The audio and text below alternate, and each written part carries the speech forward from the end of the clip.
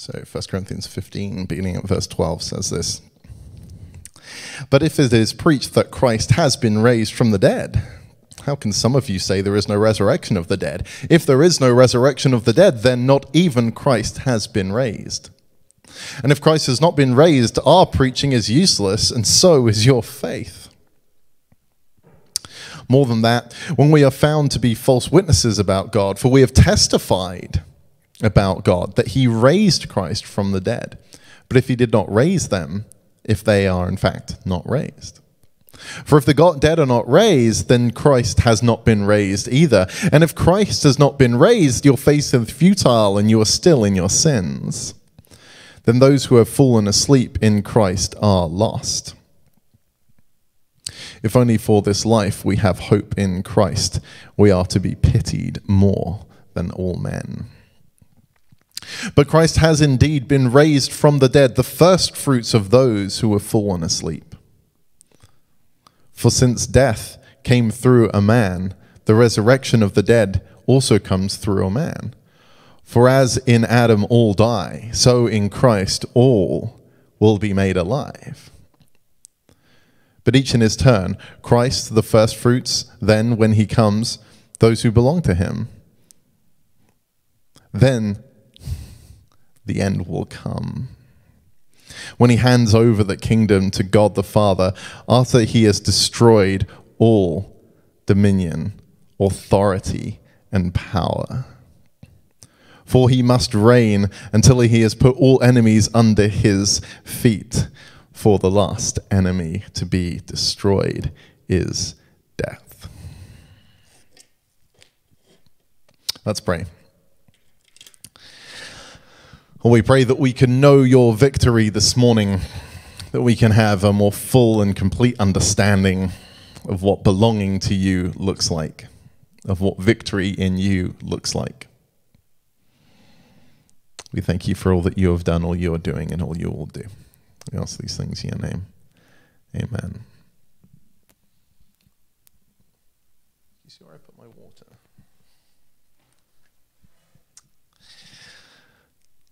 So, a little bit later in 1 Corinthians 15, in the same chapter, Paul has this to say. There's a lot in 1 Corinthians 15, so I kind of had to be a little bit choosy about what I was going to take. But the conclusion of this whole resurrection piece, 30 chapters after I've finished, it says, death has been swallowed up in victory. Where, O death, is your victory? Where, O death, is your sting? And let's be clear, this is a rhetorical question. We know that death cannot have the victory. We know that death no longer has its sting because death has been swallowed up in victory through the work of Jesus Christ. And it's Easter, so I get to talk about this. I get to talk about resurrection and joy and victory and all the good things that I really like talking about. As Tim Hughes sung in his aggressively mid-2000s song, Happy Day, death is beaten, you have rescued me. We didn't have that one today. This is a time we really need to hear about victory, I think. There's a real feeling of defeat, and I feel it too. This year has been really hard. This week has been really hard. Kind of crawling to the cross and then doing my best to crawl out of the grave as well. It's been tricky. I know I'm not alone in feeling that way. But over the last few weeks, we have been looking at the good news of Jesus, and we've been looking at good news, which I hope is actually good news to people. We've seen how God doesn't abandon Jesus, how God doesn't abandon us. We've seen how God doesn't delight in punishing sins, but really delights in pardoning our sins. And last week we looked at Jesus and how Jesus on the cross experienced every human wound, physical and mental and spiritual. And despite it all, he still cries those words, "Forgive them." And so we know that we are forgiven. Even if we don't know that we're forgiven, we're still forgiven. I had a meeting with the elders this week, and I said, hey, I'm actually having a lot of fun preaching. So just so you know, I really like teaching and sharing, but preaching exhausts me. So like after I preach on a Sunday, I go and lie down and have a bit of a cry. That's like how the pattern, which is why I schedule myself to preach every 2 weeks. So I have time to kind of gather myself, I suppose. But I was like, I've got to do all of these, and I really want to do them in a row, which has been a lot of fun, but has taken quite a lot out as well. But I don't know. I can't believe I'm still having so much fun after preaching this many weeks in a row. And Bill, one of the elders, said, well, James, you're preaching good news that's like actually good news for people. So you shouldn't be surprised that you're having fun with it.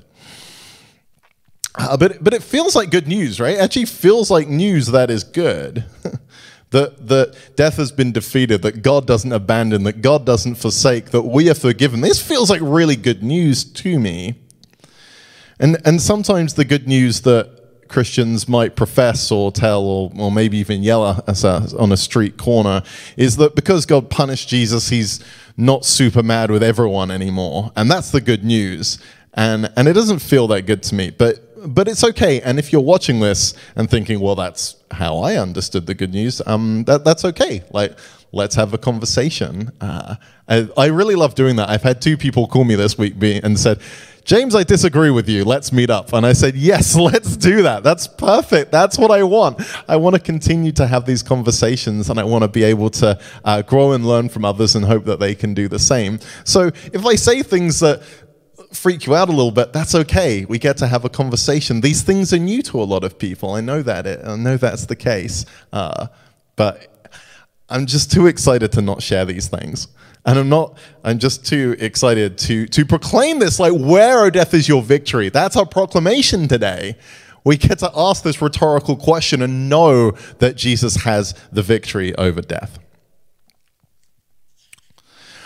So it's really interesting, I've been researching it this week, that question, like, where, O death, is your victory?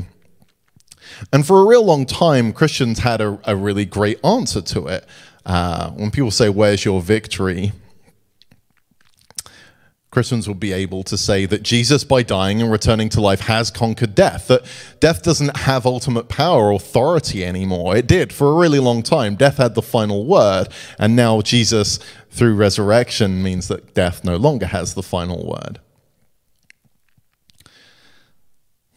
Death has been swallowed up in victory. As it says really bluntly in those verses in Corinthians I read out, that if Christ has not been raised, then our preaching is useless, bummer, and so is your faith. That's probably worse news for you. And so for over 1,000 years, people knew that because of the resurrection, that death could not have the final word. It was really simple.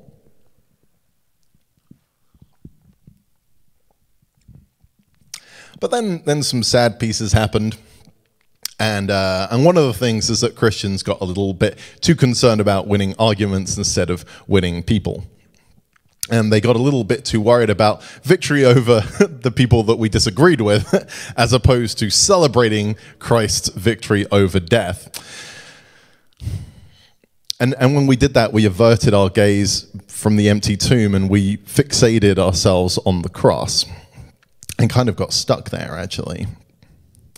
When kind of rationalist arguments came in, and this is a boring history lesson, but bear with me, and basically said, well, people don't come back from the dead, so that's a stupid argument. And people, instead of saying, well, we know that Christ is risen, they went, ooh, you might have a point here. Let's see what else we can lean on. And what people leaned on instead was the cross. And so they said, well, death has been defeated by Christ's work on Good Friday, kind of ignoring what happened on Saturday and the resurrection on Sunday. You see, we're too fixated on things that we kind of can historically verify, ignoring this beauty and truth of the resurrection. And so people got a little bit too focused on the cross of Friday and not nearly focused enough on the tomb of Sunday. But I need to emphasize this, understand that for a majority of Christian history, the focus was just as much on the empty tomb as it was on the cross, maybe more so. And that's not to say the cross doesn't matter. We've done 3 weeks on why the cross matters. The cross really matters. And I could do another 33 weeks on why the cross matters. There is a lot about the cross that matters, but the cross is not the only thing that matters. Because to be blunt, when we ask that question, where, O death, is your victory? The cross has an answer, but the empty tomb doesn't. The cross can point to the lifeless body of Jesus as death's victory, as Satan's victory, as sin's victory. Now, it's wrong. It's because it hasn't understood everything that's happening in that moment. But it sure looks like a victory for death when Jesus dies. Unfortunately, for them, the empty tomb points to the resurrected body of Jesus as death's defeat. So the cross points to the lifeless body of Jesus as death's defeat. The empty tomb points to the resurrected body of Jesus as death's defeat. Lifeless body. Let me say that one more time. The cross can point to the lifeless body of Jesus as death's victory. The empty tomb points to the resurrected body of Jesus as death's defeat. That is to say, the resurrection matters, and it matters a lot.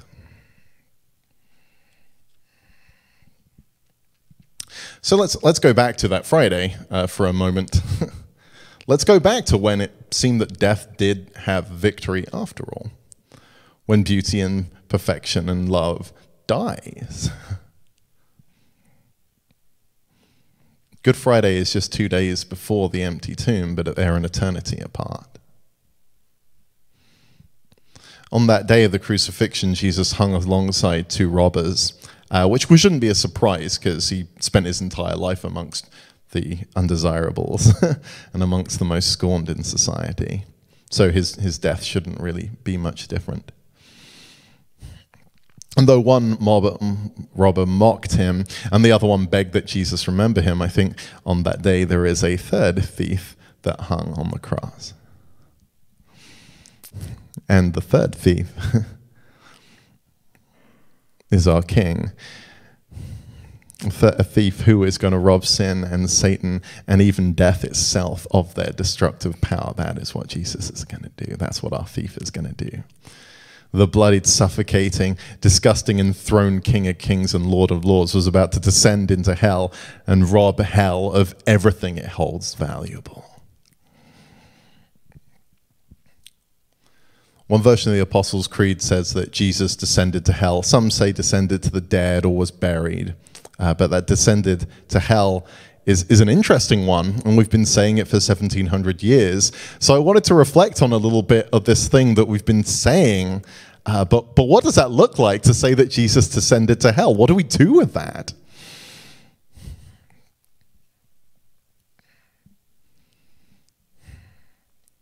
Because I believe that he's going to descend and he's going to take everything that hell has. Because where death is your victory. I mentioned hell there, and I know that's going to conjure up different images in different people's minds, and that's okay. And different traditions think about hell in different ways. And the reason for that is because the Bible honestly isn't really super clear as to what hell is and what looks like and what goes on there. There's lots of different interpretations of this, and plenty of them are valid. And that is a talk for another day if you want it. But whatever you think hell is, this is the point here, that whatever you think hell is, Jesus, by not being contained by death, has robbed hell of its power, has robbed Satan of his power, has robbed death of its power. Jesus has redeemed it all. And I want to spend a bit of time thinking about that. I want to talk more about Jesus and the greatest heist ever pulled. Where he, as our creed says, he descends to hell, where he robs sin and Satan and death of the final word. And to do this, I'm going to be drawing on something called ransom theory, which has blown my mind, and I hope it blows yours too. And remember, There's lots of theories about how Jesus defeats death, and they're exactly that. They're theories. They are not the good news. The good news is that we are loved. The good news is that Jesus is going to break every chain. The good news is that death has been defeated. That is our good news. Don't get obsessed with the how. What matters is the why, and the why is that God loves us. And what matters is the what, and the what is that it's done, it's finished. Death has been defeated. The how is not nearly as important as those other pieces.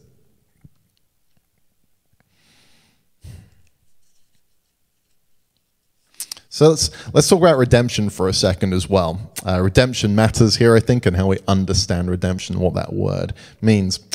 We call Jesus Redeemer, but I worry that we've kind of lost what the word means. It's come to be very, very religious, hasn't it? I think we've decorated the word redemption with so many roses that it looks pretty and it smells good, but we can't actually work out what's going on there. But redemption's a pretty common word, especially 2,000 years ago, and what it was most commonly referring to was buying back a slave. Redeeming a slave meant that you were the new owner. Like, I'm redeeming you, you're mine now. And whoever owned you before and whatever damage they did to you, you don't need to do that because I love you and I protect you, says God. So Jesus as Redeemer says that, like, you're mine and now I can protect you, I can love you. Paul says in Galatians 6:17, let no one cause me trouble because I bear on my body the brands that show I am owned by Jesus.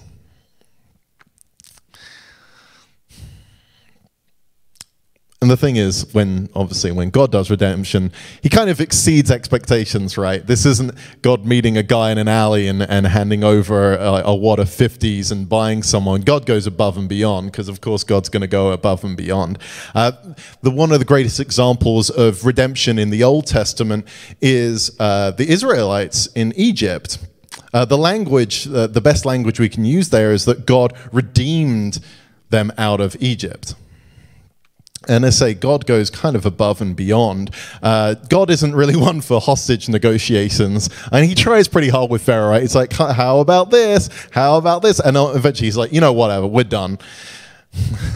Like, God doesn't pay Pharaoh. Instead, he just goes, look, I'm taking my people and they're all going to be mine now. And actually, whilst I'm at it, I'm going to take a bunch of your gold as well. Like, it's like a full-on plunder. That is what a redemption of God looks like. It's a rescue of a people. It's not just one or two of God's people that goes free, but it is all of them and all they need for the journey too.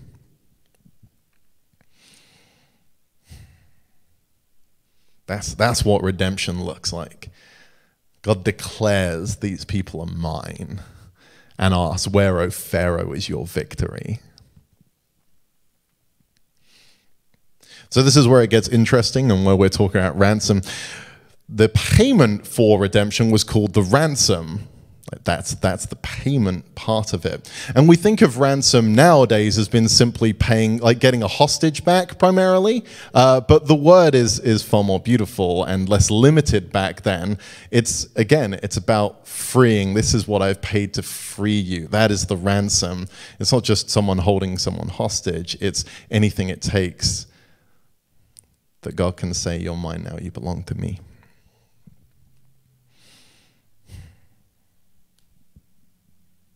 And so how did the early church understand Jesus' life as ransom? Essentially, and Jesus says, my life is going to be a ransom for many. And the way the early church understood this is that basically death is a necessary cost for him to be able to descend into hell. It's like, when I called it the greatest heist ever, I really mean it. The early church understood it as this, that God wanted to destroy hell, but God couldn't go to hell because it's hell. But God taking on the form of a man, and Satan looks at Jesus and goes, ooh, there's a sinful human. He's mine now. And then he takes Jesus down, and now Jesus is in hell, and all of a sudden, Satan has got a whole bunch more than he has bargained for.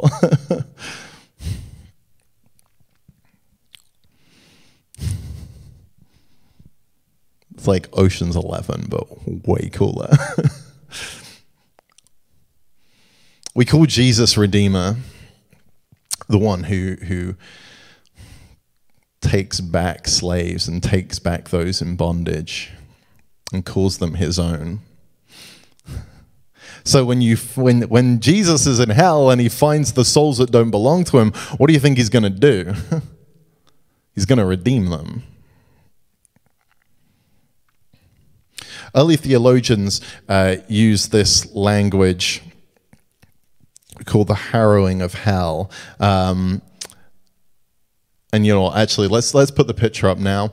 So this is an image. This is like a icon. I think it's definitely centuries years old, the original one, but there are lots of harrowing of hell pictures. I really encourage you to look at them because they're awesome. But simply the harrowing of hell is a depiction of the resurrection that shows Jesus ascending from the graves, that Hades' doors are broken down. The doors of hell are broken, and this one they're laying in a cross. And Jesus is taking Adam and Eve by the hand, and in doing so takes all of fallen humanity by the hand and frees them from their imprisonment of the devil. And you'll see in the image the cross, the doors of hell have formed a cross over this pit, and in the pit are like snakes and shackles. Quite simply, Jesus ascends to hell, unlocks the gates, unlocks the chains, pins Satan down, and sets the captives free. That's what the harrowing of hell is. Where, O death, is your victory? The gates of hell will not overcome, says Jesus. They cannot overcome. Why can't they overcome? Because death has been swallowed up in victory, that's why. We can take the picture down now if you haven't. The third thief has robbed sin and Satan and death of their power. That is what's happened. Early preachers use this image of hell being stupid enough to swallow God, and literally it's like, and it gave hell a tummy ache, like it made them sick, and then it threw up everything within it. To use a maybe more poetic language, Christ is risen. Do we really think he's coming back empty-handed?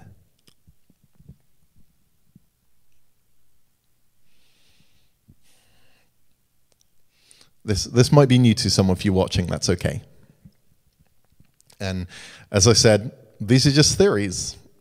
The good news is that death has been defeated. We get to ask how, but it doesn't matter as much as the fact that death has been defeated. But this one, I gotta say, like, it makes sense to me as I've been thinking about it this week. I want to be careful about just bringing in odd bits of scripture, but I think there is a narrative all the way throughout that people seem to run from God, and they seem to enslave themselves to all kinds of things that aren't helpful and don't love them. And over again, God seems to be the breaker of those chains. I think there's a theme that we see all the way through scripture. And so I'm leading on these verses to to help support that, I suppose. But even so, at the end, I mean, Revelation, when John encounters Jesus, he says, then he placed his right hand on me and said, do not be afraid. I'm the first and the last. I'm the living one. I was dead, and now look, I am alive forever and ever. And I hold the keys to death and Hades. So to be blunt, if Jesus holds the keys to Hades and death, what do you think he's going to do with them? I think the Redeemer is probably going to redeem. It seems like something he'd do. In Mark 16, Jesus talks about building his church and how the gates of hell will not overcome. So, do we believe him? Do the gates of hell overcome Jesus, or don't they? I don't think they do. John 12:32. I've spent a lot of time here this week. Jesus says, now is the time for judgment of this world. It will say the ruler of this world, but Satan is what he means there. We see that all the way through John's gospel. Satan will be driven up. And when I am lifted up from the earth, I will draw all people to myself. Like, doesn't that feel like good news? Doesn't that feel like good news? I will drive out Satan. I will draw everyone to myself, says Jesus, proclaiming, where, O Satan, is your victory? They're all mine now. Isn't that good news? Where, O sin, is your victory? Where, O death, is your victory? Where, O Satan, is your victory? They've been swallowed up. Jesus has swallowed them up. That's our good news. They've been swallowed up in the victory and the life and death and resurrection of our King Jesus. We're going to finish shortly. And we're going to sing All Hail King Jesus. And the bridge to that is let every knee come bow before the King of Kings, let every tongue confess that he is Lord. And I believe that they will. And I think that's good news. And I'm coming to the end of this message, and in the end of this series, I guess. I've had fun with it. But I thought I'd finish with words wiser and more enduring than my own. When I was researching this and ransom and harrowing and victory, something that kept coming up again and again was the Easter homily of John Chrysostom. And Chrysostom was already a hero of mine. He was made a bishop against his will at the end of the 4th century. And he sold all the valuable things in the bishop's palace and gave the money to the poor. And then he was eventually killed for preaching about people not wearing fancy clothes in church when the emperor's wife was present. And so she took that kind of personally. I'm like, I love John Chrysostom. He's also known as the golden tongue or golden mouth because his preaching was so brilliant. Many considered him to be the finest preacher in Christianity. And before his exile and death, slightly before, he preached a sermon on Easter Sunday that was considered so good that the church said, we shall preach this every Easter Sunday until Christ comes again. So for like 1,600 years, this will be preached in Orthodox churches this morning. I'm only preaching the back end of it, though. But like, how's that for a legacy? You give a sermon so good, they're like, well, no, we can't top this. And it speaks of victory, and it speaks about the greatest heist ever pulled, and it talks about robbing death and sin and Satan of all that they held, and it talks about Christ as Redeemer for all, and it's beautiful, and so I figured I would end here. Chrysostom, circa 400 AD, says, let no one weep over their sins, for forgiveness has burst with light from the grave. Let no one be afraid of death, for the death of Jesus has freed us all. Embraced by death, he subdued death. Having descended into hell, he took hell captive. He embittered hell when it tasted of his flesh. Hell was in mourning, for it was abolished. Hell was distressed, for it was condemned. Hell was impoverished, for it was deposed. Hell was destroyed, for it was bound. Hell took on a human and touched God. Hell took on earth and met heaven. Hell took what it saw, but was overcome by what it could not see. Death, where is your sting? Hell, where is your victory? Christ is risen, and you are brought down. Christ is risen. The demons have fallen. Christ is risen. The angels rejoice. Christ is risen, and life is liberated. Christ is risen. There are no dead left in the grave. For Christ, having been risen from the dead, is to become the first fruits of those who have fallen asleep. To him be glory now and forever. Amen. Amen? Guess an amen from me. Let's pray.